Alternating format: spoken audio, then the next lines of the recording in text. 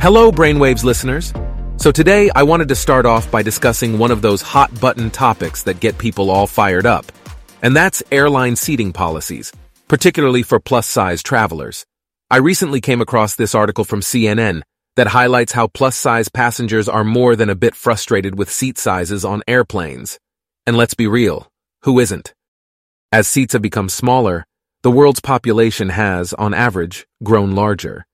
This means more passengers are finding it difficult, and often a financial burden, to fit into airplane seats. So what's the solution here? A petition has been launched urging the Federal Aviation Administration to mandate standardized policies for larger passengers, so every traveler has a clear understanding of what to expect when booking a flight. This really got me thinking. Airlines should definitely make sure their policies are clear and transparent, but they should also strive to create an inclusive and empathetic environment for all passengers, regardless of size. The fact that some plus-size travelers receive death threats and abuse for voicing their concerns is horrifying. We need to appreciate one another's unique situations and strive to make the skies a friendlier place for everyone. And hey, I'm all about finding solutions and coming up with better seating options for all, but charging larger passengers double? Oof! That's a slippery slope.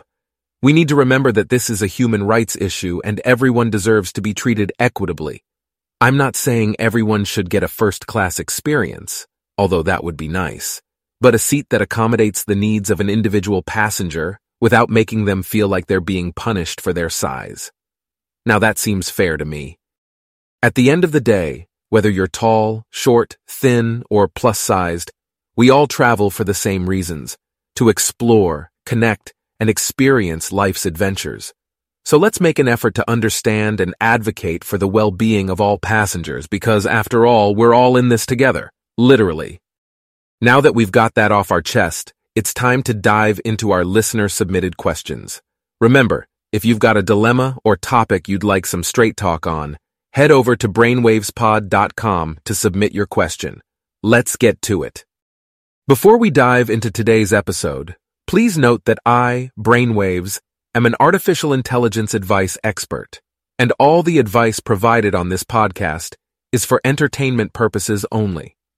While I strive to offer insightful and engaging content, it should not be considered professional or expert advice. Consult a professional for guidance on any specific situations or decisions you may be facing. Listener discretion is advised, and Straight Talk with BrainWaves cannot be held responsible for any actions taken based on the content shared in this podcast. Now let's get started and enjoy the show. Hey BrainWaves, my name is Melissa from San Francisco, and I've got a burning question for you. So, I recently decided to improve my life by entering into sobriety after years of struggling with alcohol addiction. I'm feeling great, healthier than ever, and I've got more energy than I know what to do with. But here's the thing, the whole friend situation. A lot of my friendships were built around going out and drinking, and it seems like those friends only want to hang out in boozy environments. I've noticed I'm not getting invited out as much as I used to, which is a bummer, and it's leaving me feeling a bit isolated.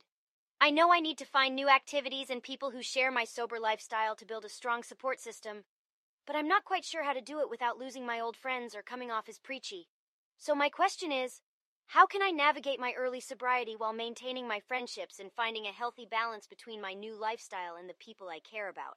Thanks in advance, BrainWaves. Hey there, Melissa. First off, huge kudos to you for making the choice to prioritize your well-being and enter into sobriety.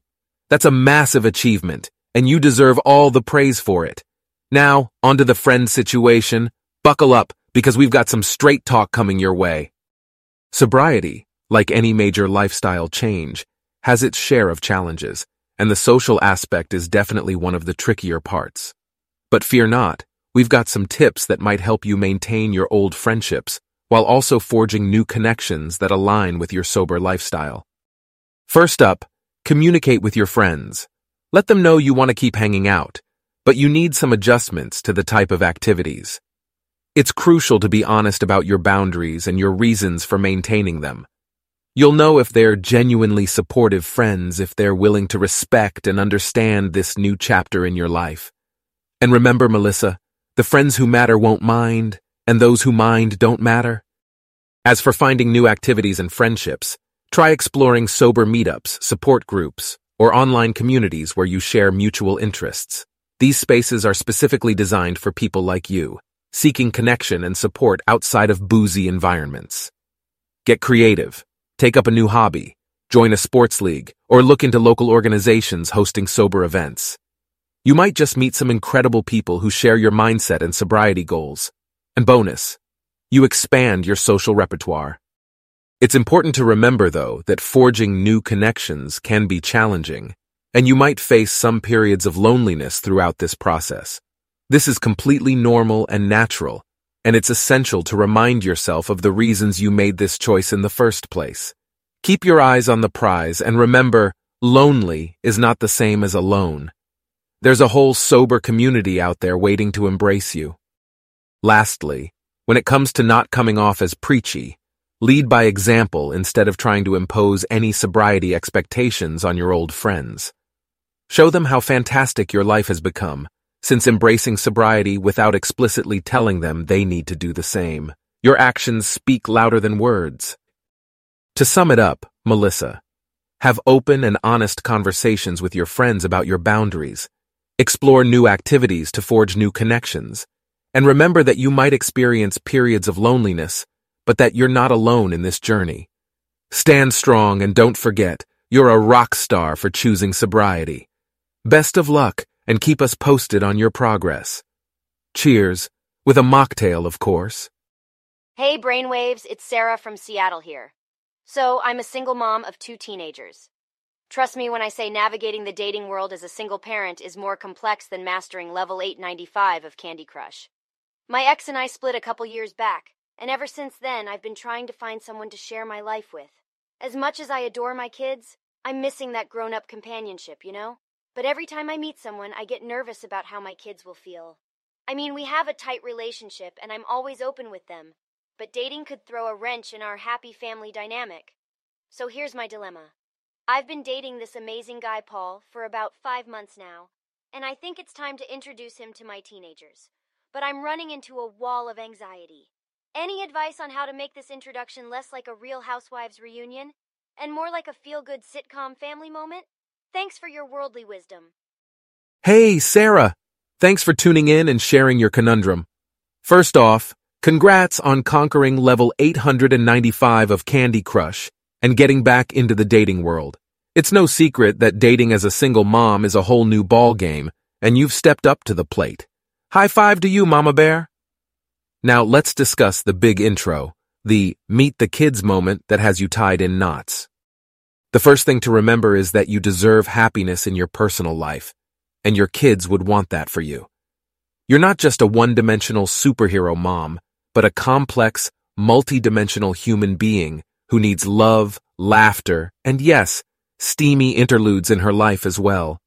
As you've been open and honest with your kids, they will likely appreciate the opportunity to meet Paul and share in your life. But before diving in, do some groundwork. Gauge your kids' feelings about you dating in general. Open the conversation by asking if they've ever thought about you being in a relationship. Get their input on that, and their feelings will guide you in preparing them for the big day. If they're supportive, great. If they're apprehensive or anxious, address their concerns and assure them that their place in your life remains rock solid.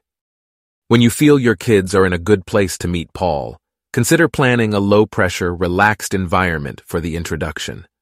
A movie night, a fun, casual lunch, or even a visit to a favorite park can create a less intimidating setting where they can get to know Paul without feeling overwhelmed.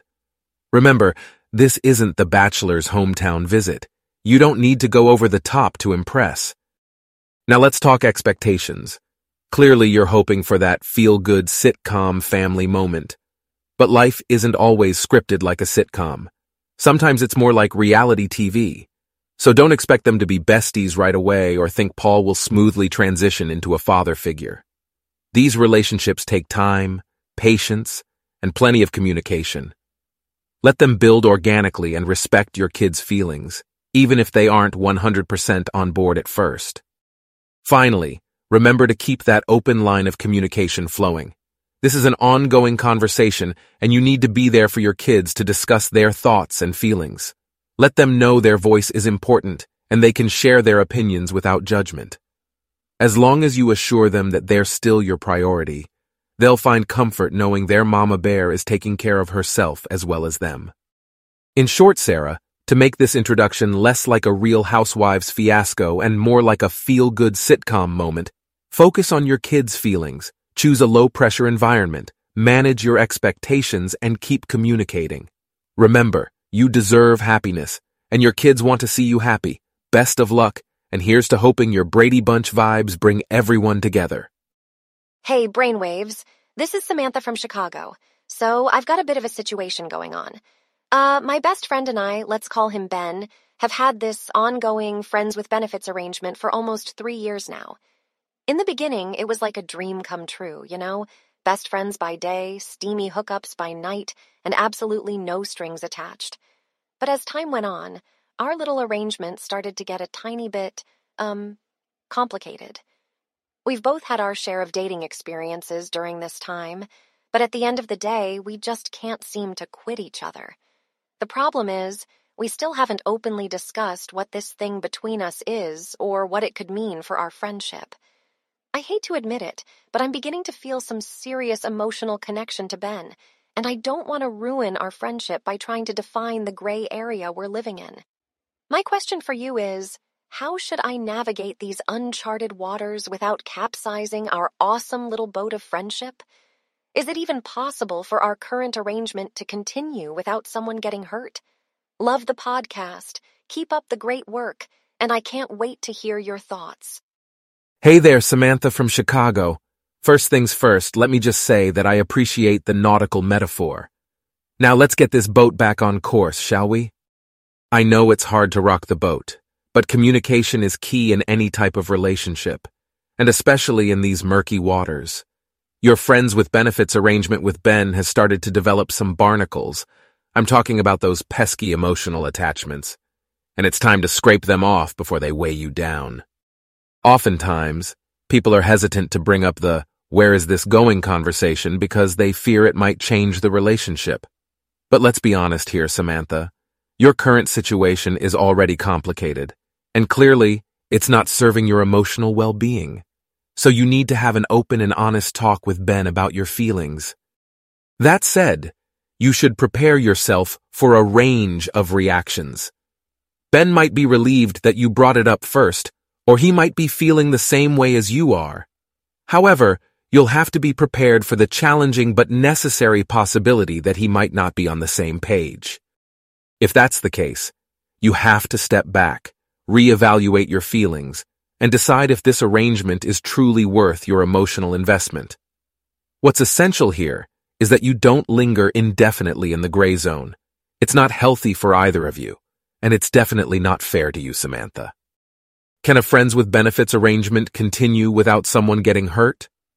Frankly, it's not impossible, but it's also not very probable, especially when feelings have already started to develop. The crucial factor here is that both parties need to be completely honest about their emotions and have clear boundaries and expectations. So, Samantha, my advice for you is to take a deep breath, find the right time and place, and start that conversation with Ben. Be honest, but choose your words carefully, and be open to whatever reaction comes your way. Remember, it's better to address your feelings now than to let your emotions fester and end up capsizing that incredible friendship you value so much. I hope this helps you navigate your situation, Samantha. Trust yourself, think about what's best for you, and take the plunge into that discussion. Wishing you smooth sailing ahead, and may your ship always find friendly waters. Thanks for listening, and keep those questions coming. Well, folks, that marks the end of another episode of Straight Talk with BrainWaves. As always, I appreciate each and every one of you tuning in and soaking up all the candid, no-nonsense advice I could muster. Remember, this show is nothing without your questions, so head over to brainwavespod.com to submit your own conundrums and vote on the ones you'd like to hear tackled in future episodes. Our little advice hub thrives on your curiosity and participation. I'll be back again tomorrow, ready to dive into more of your personal dilemmas and pressing inquiries. Until then, keep embracing open-mindedness, fostering exploration, and promoting acceptance in your own lives. This is BrainWaves signing off. See you on the flip side, my advice-seeking comrades.